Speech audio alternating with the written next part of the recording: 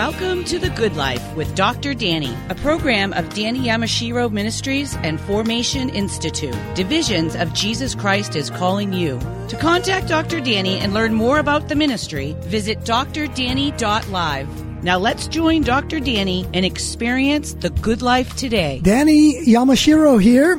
Welcome to The Good Life, encouraging you with inspirational stories to share with family and friends through perspectives of hope in Jesus Christ. What does it feel like to literally give a part of yourself to someone else? Why would a person make such a sacrifice? How has the life of Jesus Christ transformed a man's heart to be passionate about God's Word with an aim to equip people to explore and enjoy it themselves? This is the story of Travis Vaclavik, a man of commitment, grace, intellectual gifts, and care for people, all in Jesus' name. We pause to remind you the reason we have the Good Life show is to share how the love of Jesus makes a difference in the lives of people. I'm talking about the love of Jesus so strong that he died on the cross for your sins. He was buried, yes, and rose again on the third day, offering God's hope. This hope has been embraced and received by Travis, and it's our prayer that you too, dear one, if you have not yet done so, would open your heart to Christ. And you know, if you are already walking with the Lord, well, this is a time to be enriched, to be built up. Pastor Travis Vaclavik, he's the co-pastor at Westgate Church in Weston. He graduated with honors with his Master of Divinity degree from Gordon Conwell Theological Seminary. He serves on the New England District Association Board for the Evangelical Free Church of America. Travis is married to Jessica. They have one son, James. Travis, welcome to our show. Glad to be here. Where did you grow up? I grew up in Colorado and, got to grow up running around all over the mountains there. And I didn't learn how to ski until I moved away from Colorado, though, so I don't know exactly. I think I screwed up growing up in Colorado.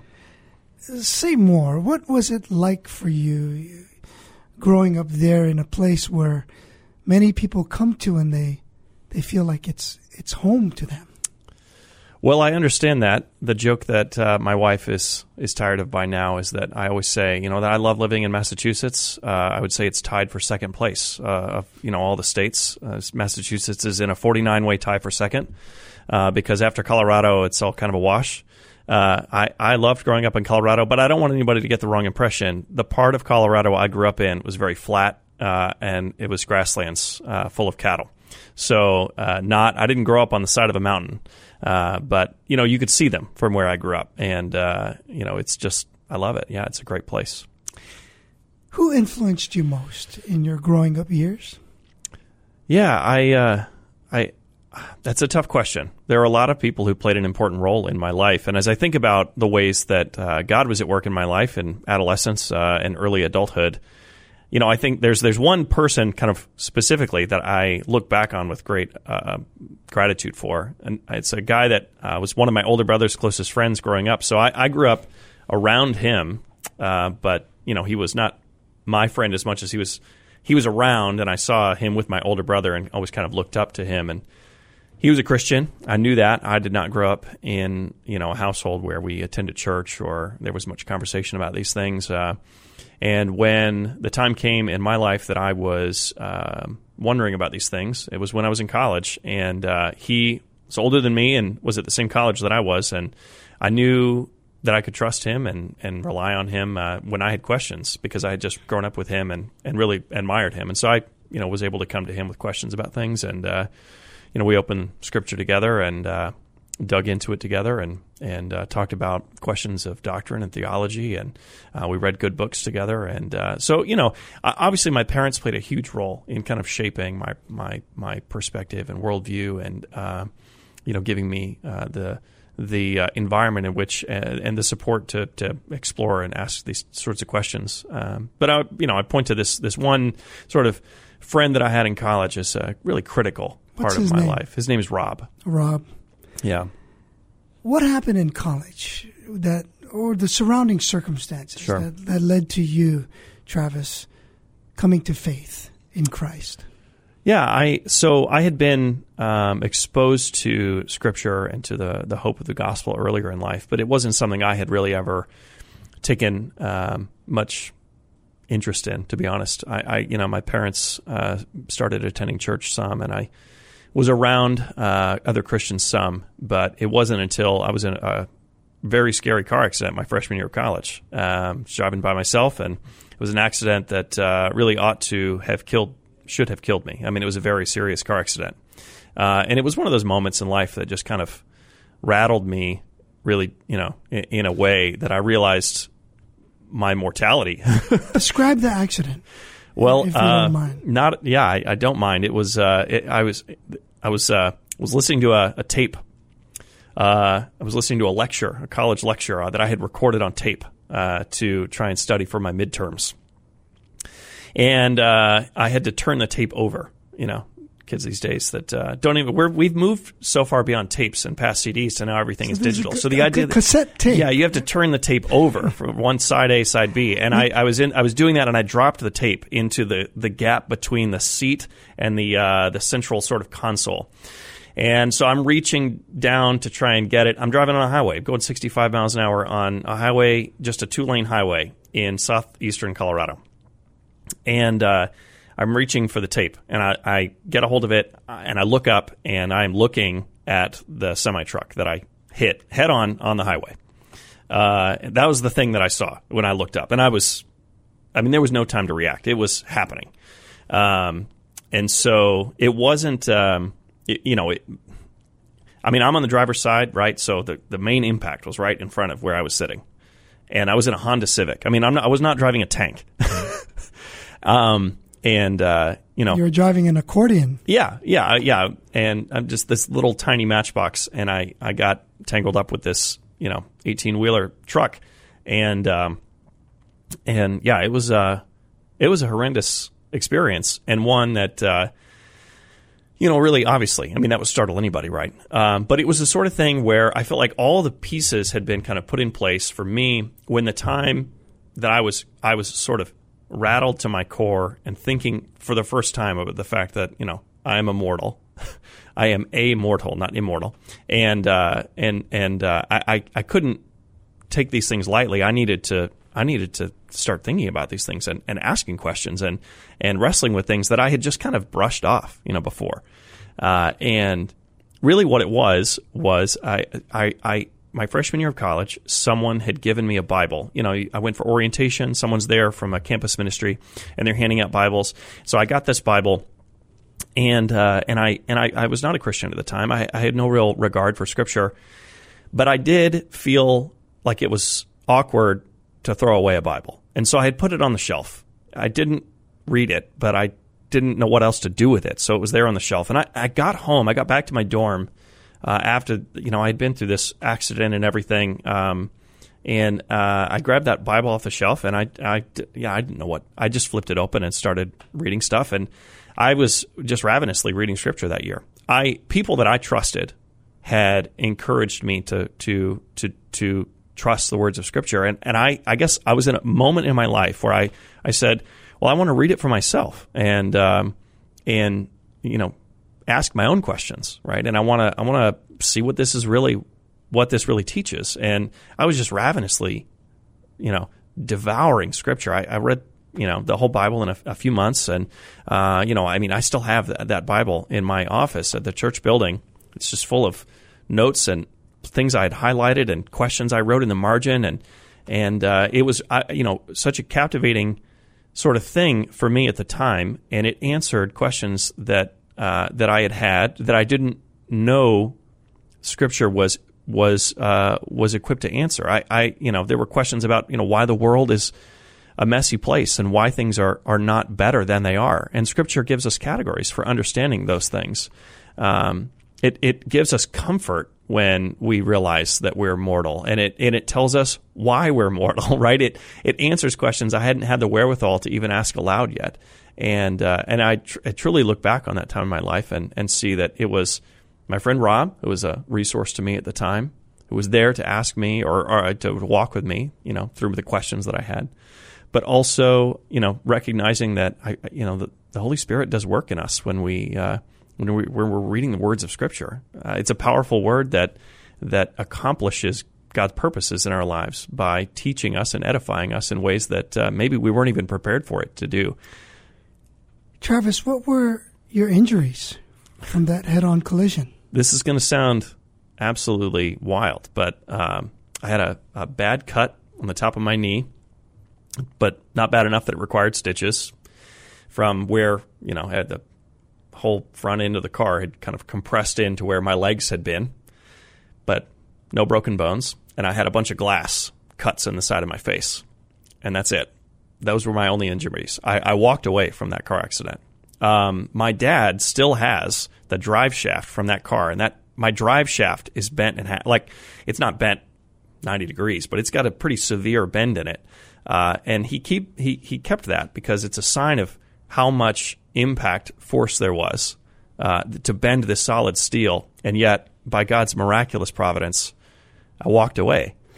So it does make me wonder, not only you just described how it's impacted you, but how it has impacted your parents, your family, others who know you. You're listening to Pastor Travis Vaclavik. Travis is a co-pastor at Westgate Church in Weston. You can find out more about Westgate Church at westgate-church.org. When we come back, more from Travis. Travis and his wife Jessica moved to New England in 2016 so that he could pursue coursework at Gordon Conwell Theological Seminary. Well, of course, you've heard that he's a miracle man, a survivor, come out virtually unscathed from a head-on collision with a semi-truck. Well, he's here. He's speaking. God has gifted him with a beautiful voice, speaking voice. So he'll share more when we come back. Stay with us. Wandering the road of desperate life, aimlessly beneath the barren sky. Leave it to me, I'll lead you home. So afraid that you will not be found. It won't be long before your sun goes down. Just leave it to me. James 3:13 says, "Who is wise and understanding among you? Let him show it by his good life, by deeds done in the humility that comes from wisdom." The Good Life with Dr. Danny is brought to you by generous sponsors. Thank you to Coach Dino Babers and Mrs. Susan Babers, Mr. Edmund Jung and Mrs. May Jung, Mr. Rodney Arias Sr., A1A Electrician, Cedar Assembly of God, and the Thursday Men's Breakfast, Boston. If you, your business, or your church would like to support The Good Life with Dr. Danny, please visit drdanny.live. Join our partnership team. That's drdanny.live. Thank you.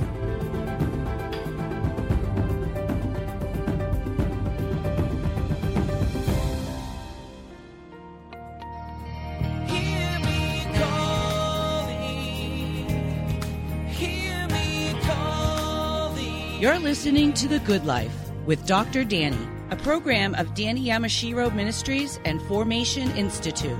Divisions of Jesus Christ is calling you. Now let's join Dr. Danny and experience the good life today. During his studies at Gordon Conwell Theological Seminary, Travis served as the youth pastor at Westgate Church. He was appointed an elder.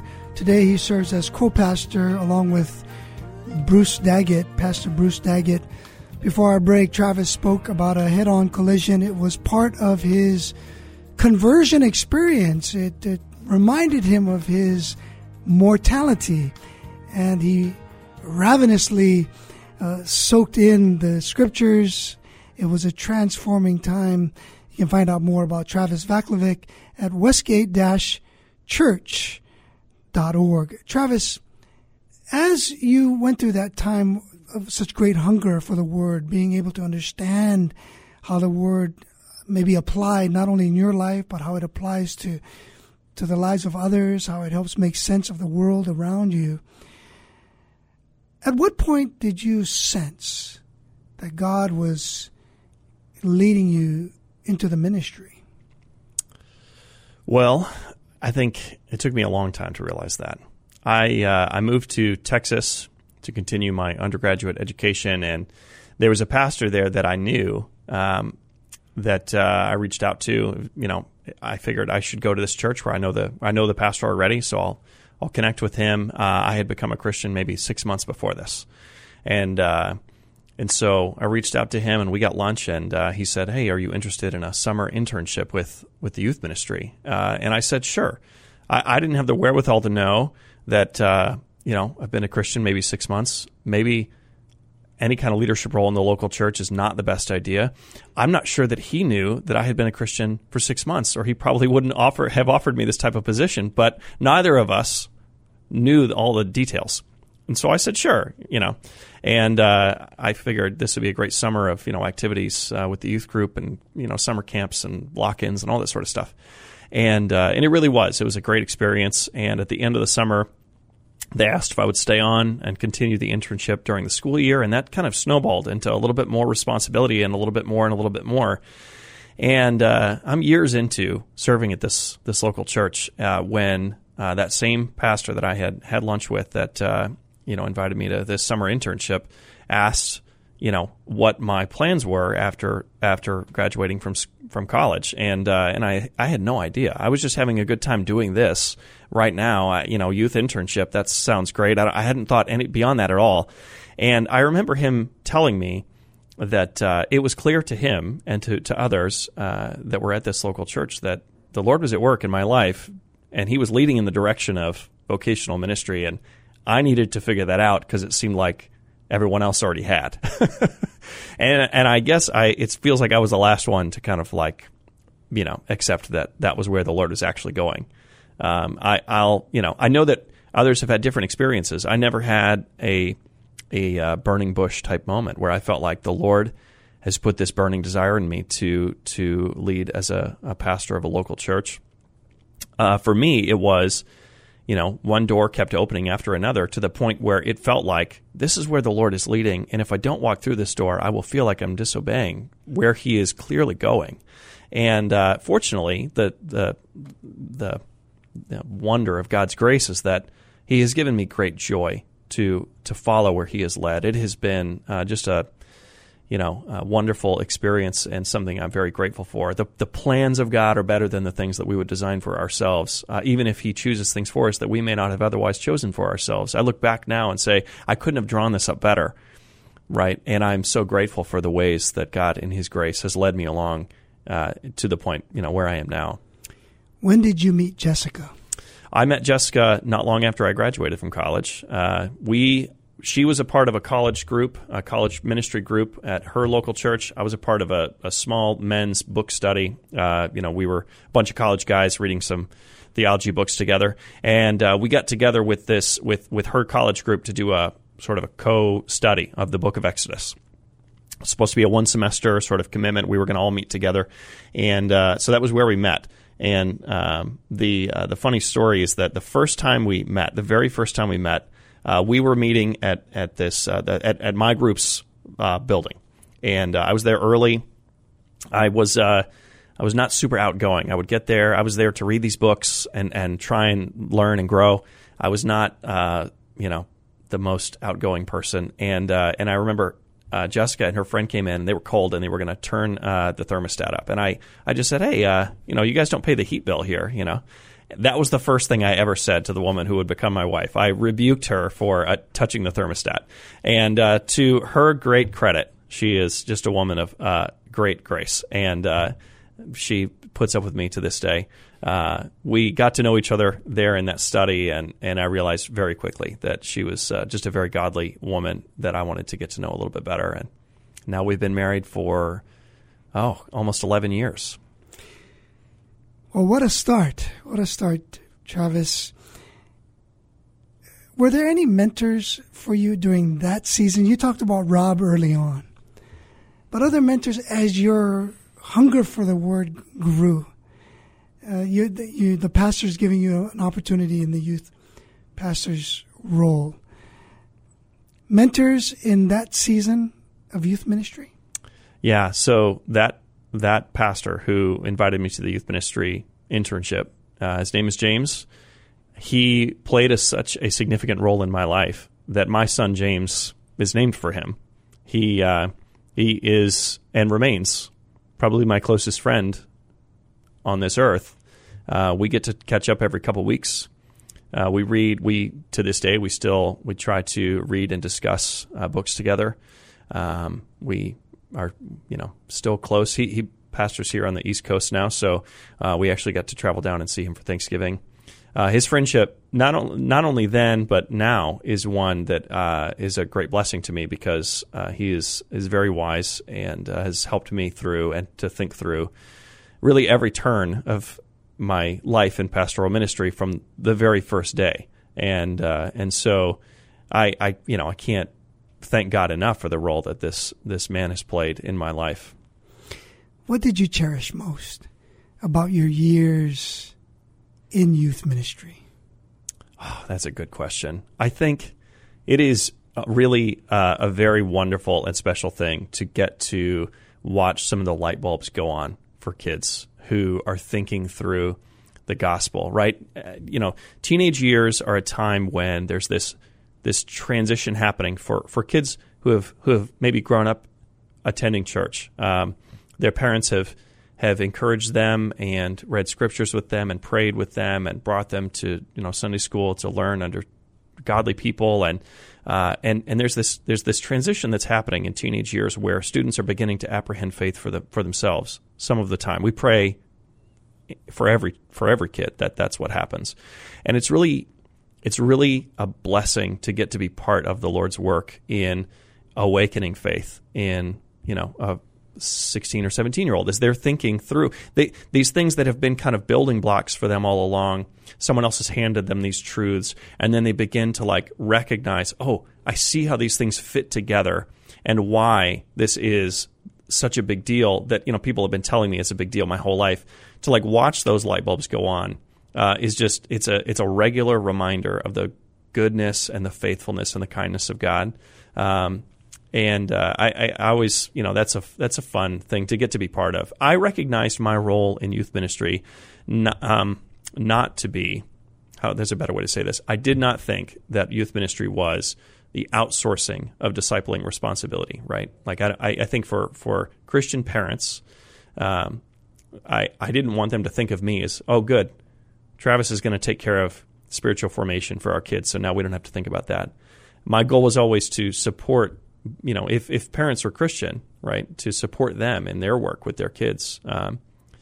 And so that was it's a blessing to get to be part of that. It's a blessing to be invited into that process by the Lord and by these families. And then the other thing is, I would say, conversely, the thing that was just always hugely encouraging to me is there were times in youth ministry when, maybe a 16-year-old would start coming to church with a friend, and they would get engaged and really start thinking about some of these things, and then suddenly their parents would start coming with them on Sunday morning. Right? It was like they were the ones who were reaching out to their parents, and then to see a whole family begin to think about the gospel together because of the way that the Lord has reached into that family through one of their children. What an amazing thing to get to see and to be a part of. Well, you've got some experiences to draw back from as you think about the richness of God's working in the lives of your ministry through youth to reach families. How did God lead you to Westgate Church? Yeah, well, this is another one of those situations where I moved to a new town, and I already knew a pastor there. So we moved out to Massachusetts so I could go to school, and I knew exactly one pastor on the East Coast, and it happened to be here in Massachusetts. And he was someone I had worked with in the past doing a few youth ministry things, and had a great respect for him. I mean, just an incredibly godly man that I respect as a preacher and as just a pastor and shepherd of the people of God and His flock. And I thought, moving out to the East Coast to go to seminary and learn more about Greek and Hebrew and all these things, but I think just attending church and sitting under the preaching and pastoring of this guy will probably teach me as much as all the classroom environment that I'll get to be in. I was that excited about getting to just come and be part of his congregation. And at the time, as it turned out, they had a need for a youth ministry staff position. And so they invited me to consider whether or not I would apply for that position. And here we are. It's another situation where, God draws things up better than we would have drawn them up for ourselves, right? God opening doors for Travis Vaclavik. Just keep walking through, walking through. With the understanding, it's so clear that if you don't go through, then you're sliding into the realm of disobedience. But the joy that you've experienced, Travis, living life, going through that, and now with your family, with Jessica and James, and the way the Lord has blessed you, what a testament of God's work and the potential of what God may do in our lives, what God wants to do in our lives. Westgate-church.org. You can find out more about Pastor Travis Vaclavik and Westgate Church. When we come back, we'll talk more about what does he see the Holy Spirit? What does Travis see the Holy Spirit doing in the Northeast? And this undergirding theme of a passion for God's Word, the love for expository preaching. Why? Why deeper? Why preaching? Why teaching? Why expository preaching? That and more when we come back. Stay with us. The road of desperate life, aimlessly beneath the barren sky. Leave it to me, I'll lead you home. So afraid that you will not be found. It won't be long before your sun goes down. Just leave it to me. On behalf of Danny Yamashiro Ministries, thank you from the bottom of our hearts for listening to The Good Life with Dr. Danny, weekdays at 6 p.m. on WEZE, and visiting drdanny.live for more resources. My dear friend, it is because of listeners and donors like you that we are able to spread the message of Jesus' love and bring hope to people like you, your family, and friends. Proverbs 11:25 says, "He who refreshes others will himself be refreshed." Will you prayerfully consider donating to Danny Yamashiro Ministries so that we may continue to broadcast the gospel, so believers will be built up and non-believers may form a relationship with Jesus Christ? Visit drdanny.live to make a financial contribution today. That's drdanny.live. And thank you again for supporting The Good Life with Dr. Danny. May God richly bless you with The Good Life.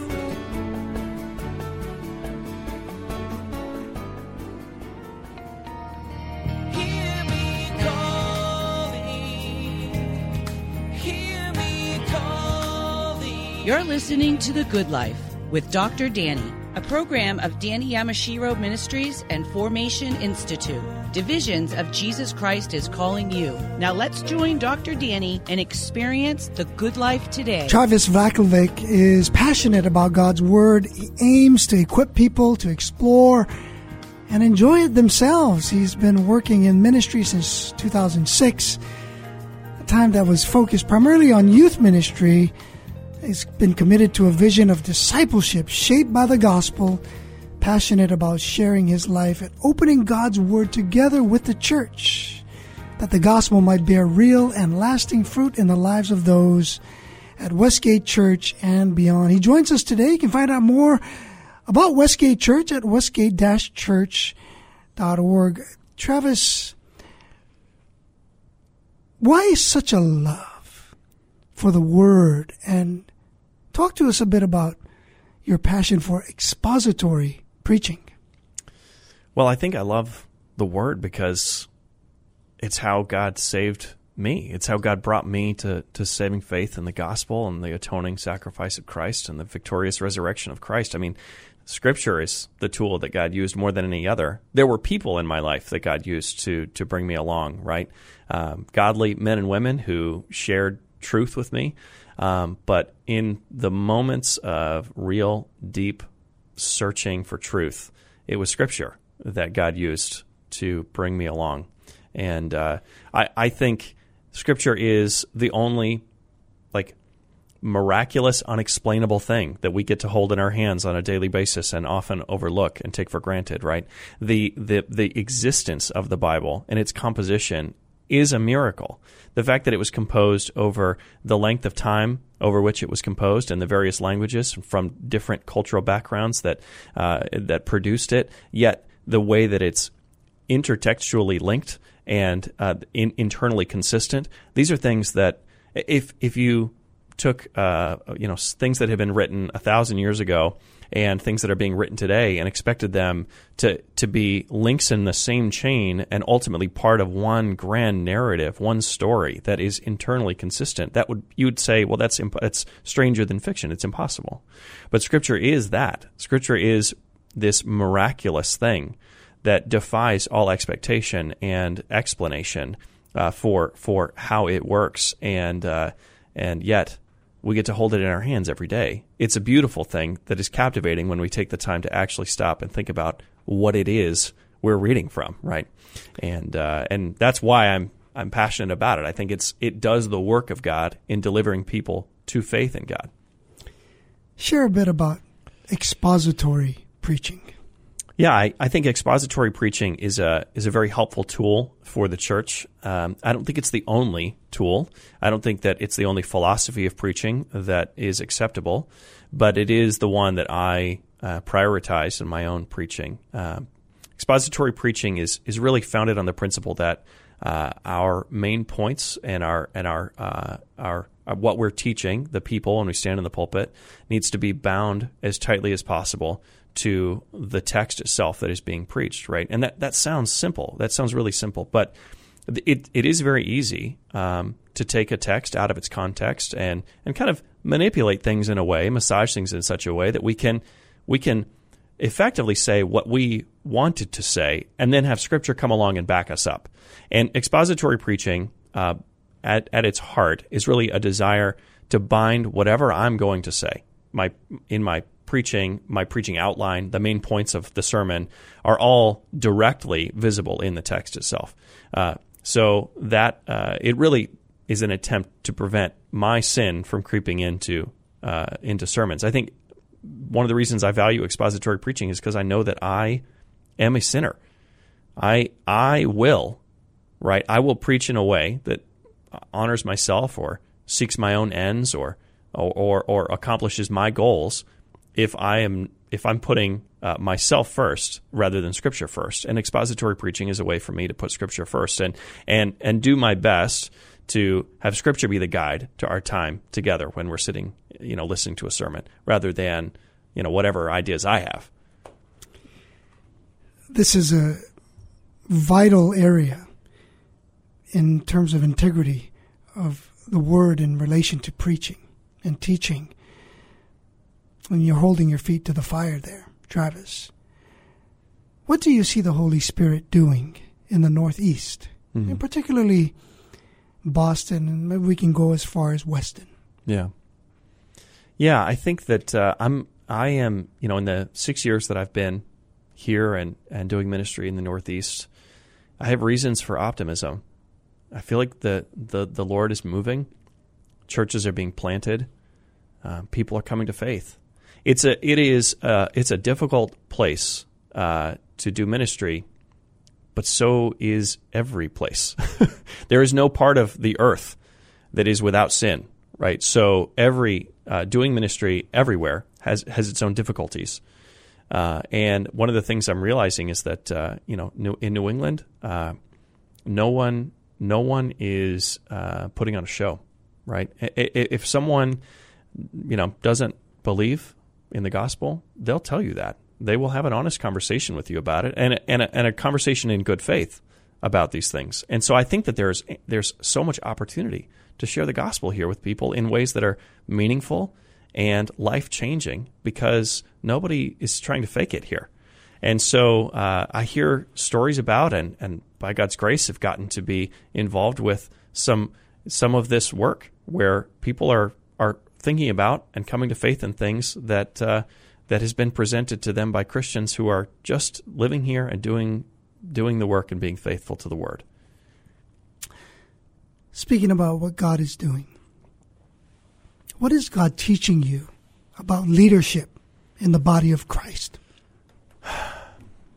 I think leadership in the body of Christ is, it demands humility in a way that I don't think I had conceived of before. I am right now working with a few guys from the church who aspire to be elders one day, and that's a good aspiration, and one that I think Scripture honors that aspiration.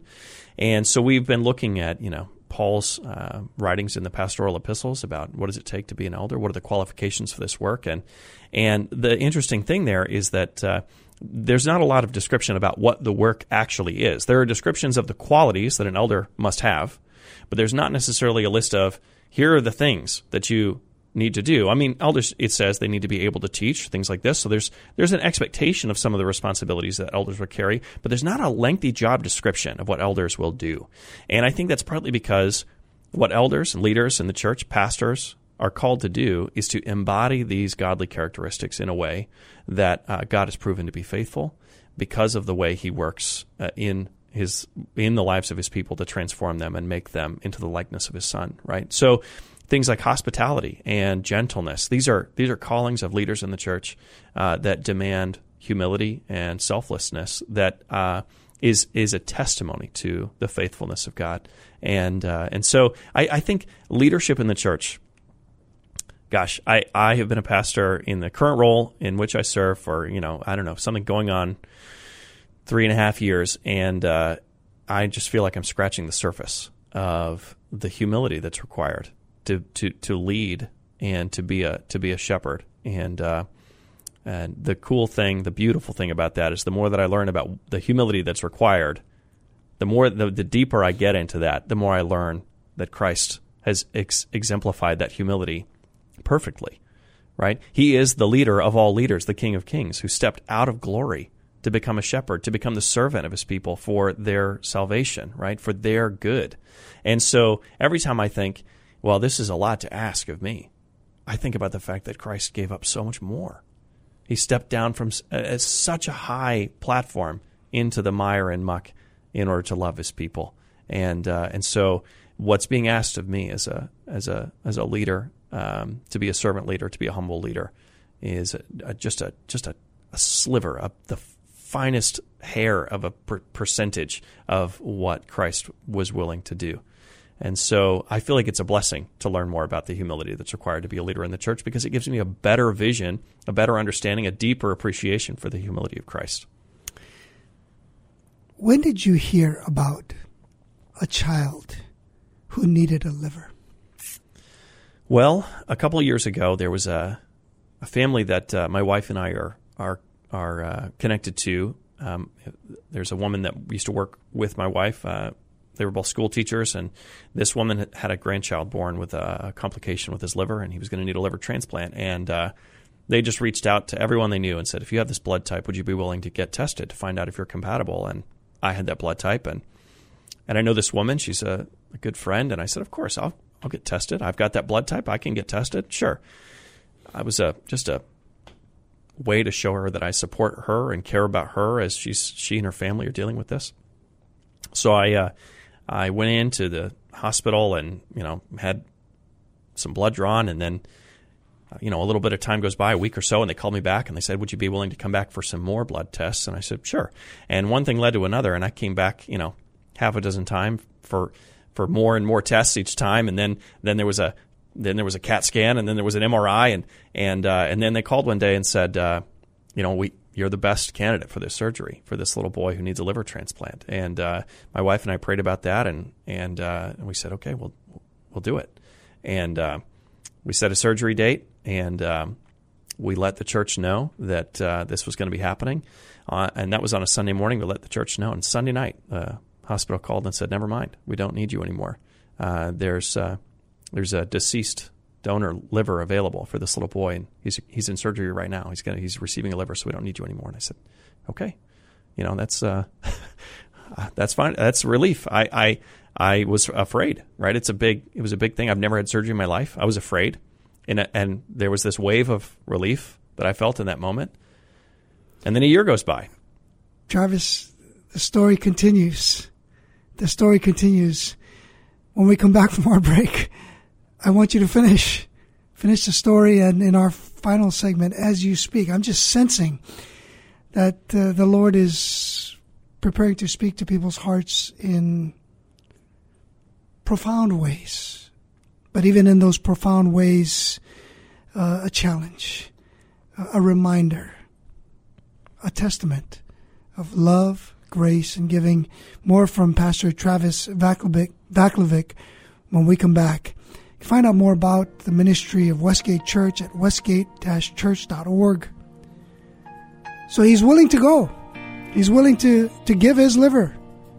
And on that Sunday, his given word, no, it's already being taken care of. But the story continues.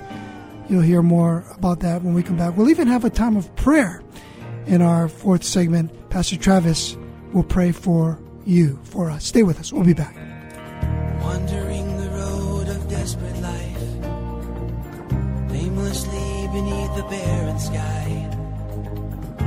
Leave it to me, I lead you home. So afraid that you will not be found.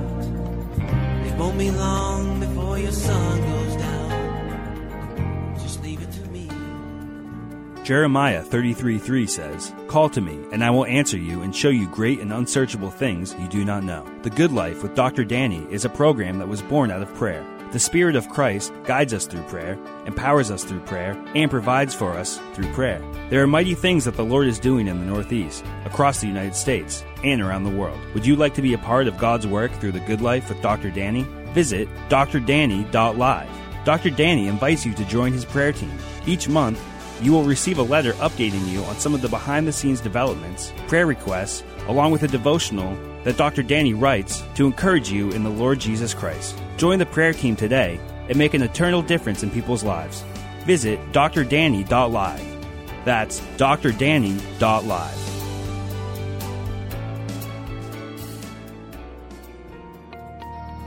Hear me calling, hear me calling. You're listening to The Good Life with Dr. Danny, a program of Danny Yamashiro Ministries and Formation Institute. Divisions of Jesus Christ is calling you. Now let's join Dr. Danny and experience the good life today. Before our break, Pastor Travis Vaclavik of Westgate Church was talking about giving his liver, being willing. He took tests, he had MRIs, he had all kinds of tests, and he was willing to do it, and then stop.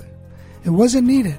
But the story continued. You're listening to the Good Life radio program. If you're tuning in right now, maybe caught the tail end of that last segment, you can get this program in its entirety as a gift to you. Just go to drdanny.live or Apple, Spotify, iHeart, Amazon. It's all available on any of these podcast platforms.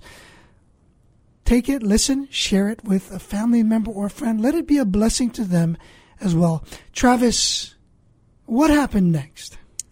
Well, a year went by, and the hospital called me back, and they said, there's a little boy, a 4-year-old boy, who needs a liver transplant, and here at Boston Children's Hospital, and they need a donor. There's no one that in his family that's that's compatible or whatever, and they still have your paperwork from a year ago, and they, based on a preliminary review, think that you look like a good candidate to be a donor for this little boy. And would you be willing to donate to somebody that you don't know at all? And that's a different question, right? The first time that I went up and got all this testing, it was to help someone that I was connected to, right? A family friend. And this time it was to help someone I didn't know at all. And the more I thought about it, the more I thought, well, what difference does that make? Right? Here's a little kid who needs help. And I'm being told that I could help him. Not only that, but I had been through this process a year before, just a million tests. And the result of all those tests was that I was in great physical health. I had the ability to do this. And, not everybody, has that. And I felt like this is a resource the Lord's given me. Even my physical health is a resource the Lord's given me to steward for His glory. And so I talked about that with my wife, and ultimately, I thought, how could I say no to this? How would I be able to live with myself if I said no to this? Now you have James. Yeah. Your child. Yeah. What went through your mind with regard to your child? I'll tell you. You're a husband. Yeah. Your family. Yeah, I'll tell you, the thing that went through my mind as I thought about my little boy and the possibility that, this surgery might not go perfectly for me, right? I mean, it's a huge surgery, and, people had informed me of the risk, and I thought about, the fact that I have a little boy of my own, and honestly, the only thing I could think of was if he needed help and I couldn't help him, and I would beg people. I would just beg people. I would plead with people to help him. There's nothing I wouldn't do. So I thought to myself, how could I not do this for someone else whose little boy is sick? And at the end of the day, I wanted, if something did go wrong, I wanted my little boy to know that my trust is in the Lord. God's called us to faithfulness and kindness and charity, and to love those around us because we have been loved by Christ, sacrificially loved by Christ. And I wanted my little boy to know that if something happened, that was where I was at. That was what I wanted him to see in me. I thought, this is a way I can testify the gospel to my little boy and my family. And so I was afraid. So scared. I've never had surgery in my life, and suddenly, I'm going from 0 to 60 here, right? This is not like having a tooth pulled. This is a big deal, and I was so afraid. By God's grace, everything went well. I'm, 9 months after surgery now, and feeling really good. No complications at all.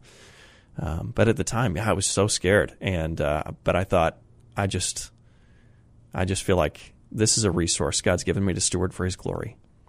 And I've never met this little boy, but I can't stop thinking about him. I love him, even though I've never met him, and I may never get to meet him. But I just had to do something about it when I found out that I had the ability to do it. So. Well, first of all, thank you, Travis, for even sharing and expressing what it was like to make the sacrifice, to give of yourself, to go into the hospital and to come out without a part of yourself, but knowing that it's now giving life to someone else. How did that change your perspective on life and family?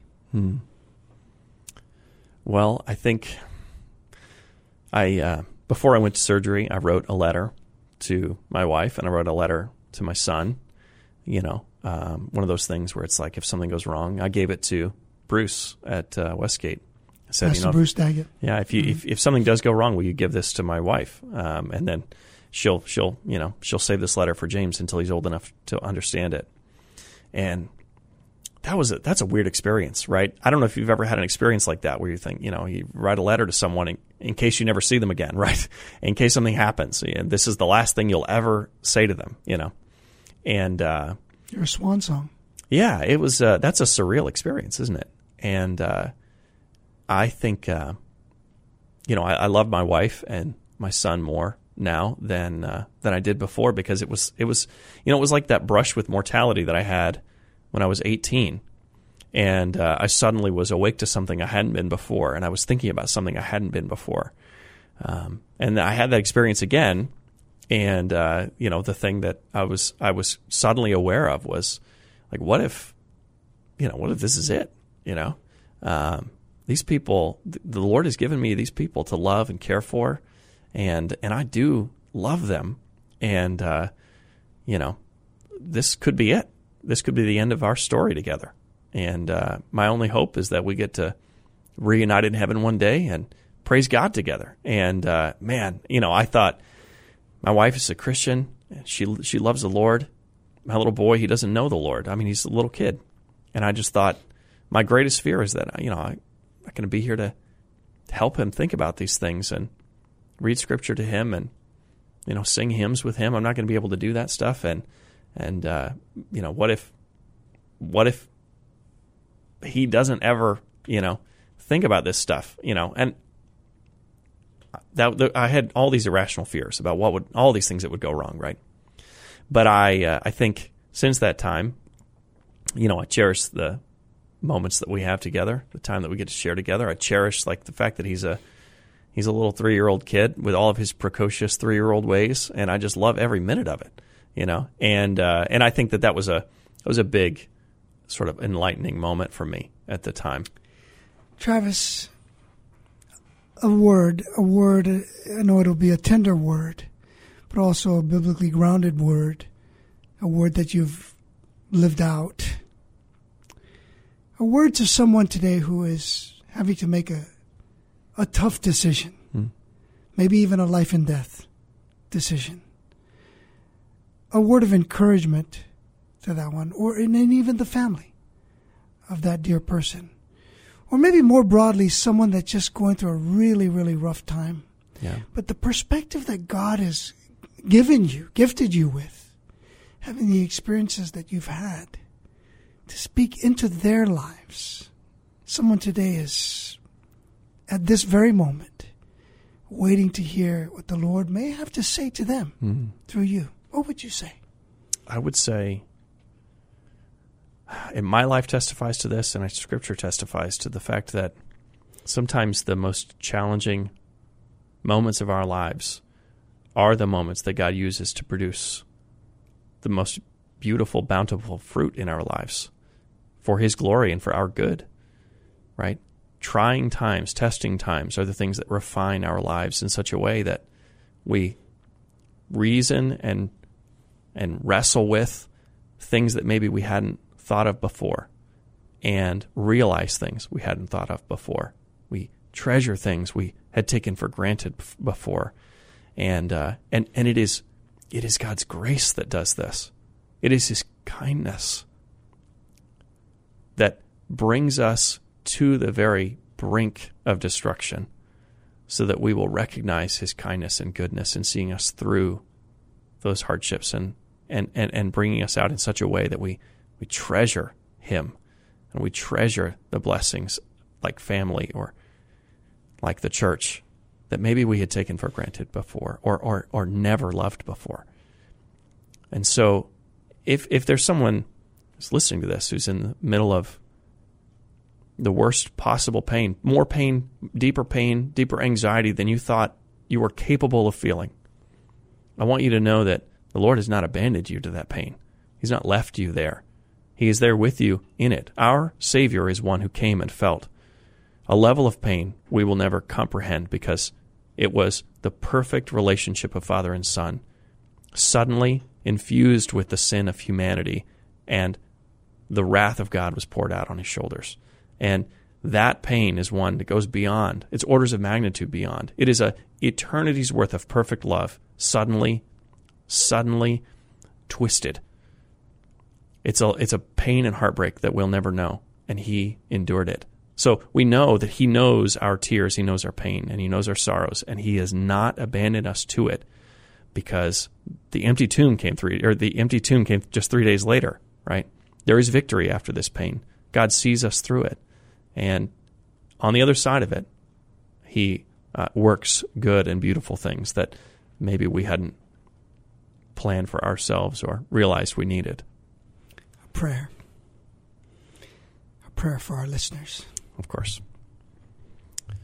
God, I pray with gratitude for the day that You've given us, even though it may be a day that is full of anxiety and pain. We are grateful for this day that You have given us, because we know that You are here with us in it.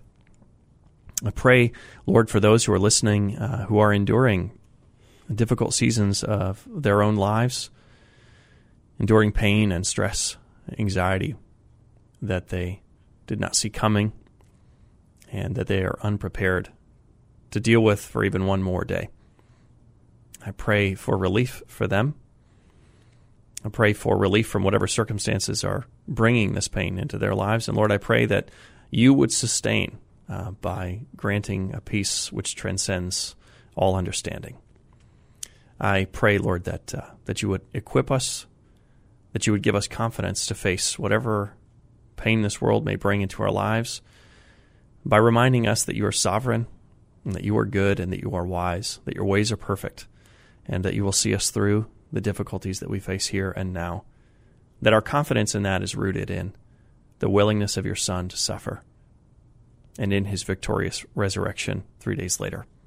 We pray, Lord, that you would give us great hope in that, great confidence in his love for us, in your love for us, and in the Holy Spirit's work to draw us close to you, even in and through the difficult circumstances that we face in this life. I pray, Lord, that you would equip us, not with platitudes, not with just words of empty encouragement, but with the words of Scripture that testify to the eternal truth that your love is good and sufficient, and that you save us through the suffering and resurrection of your Son.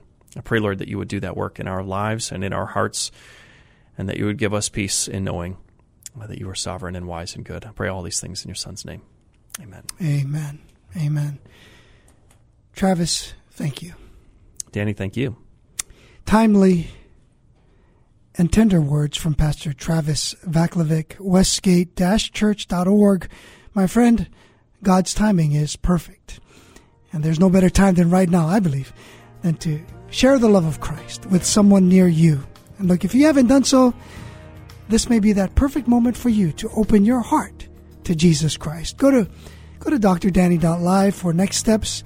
Find resources to reach family and friends. Subscribe on Apple, Spotify, major platforms.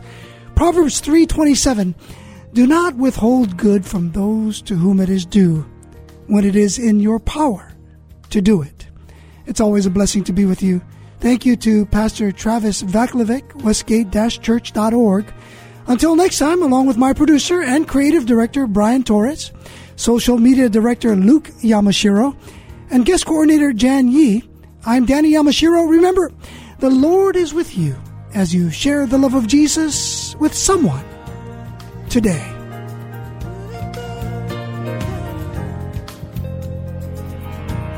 Thank you for listening to today's broadcast of The Good Life with Dr. Danny. We hope that today's program has been a blessing for you and that you may find hope in hearing how God's Word affects people from all walks of life. The Good Life with Dr. Danny is a listener-supported program, and we'd like for you to prayerfully consider becoming a sponsor or donor. To contact Dr. Danny and learn more about the ministry, visit drdanny.live. That's drdanny.live. Be sure to tune in weekdays at 6 p.m. to hear The Good Life with Dr. Danny. Until next time, may God richly bless you with The Good Life.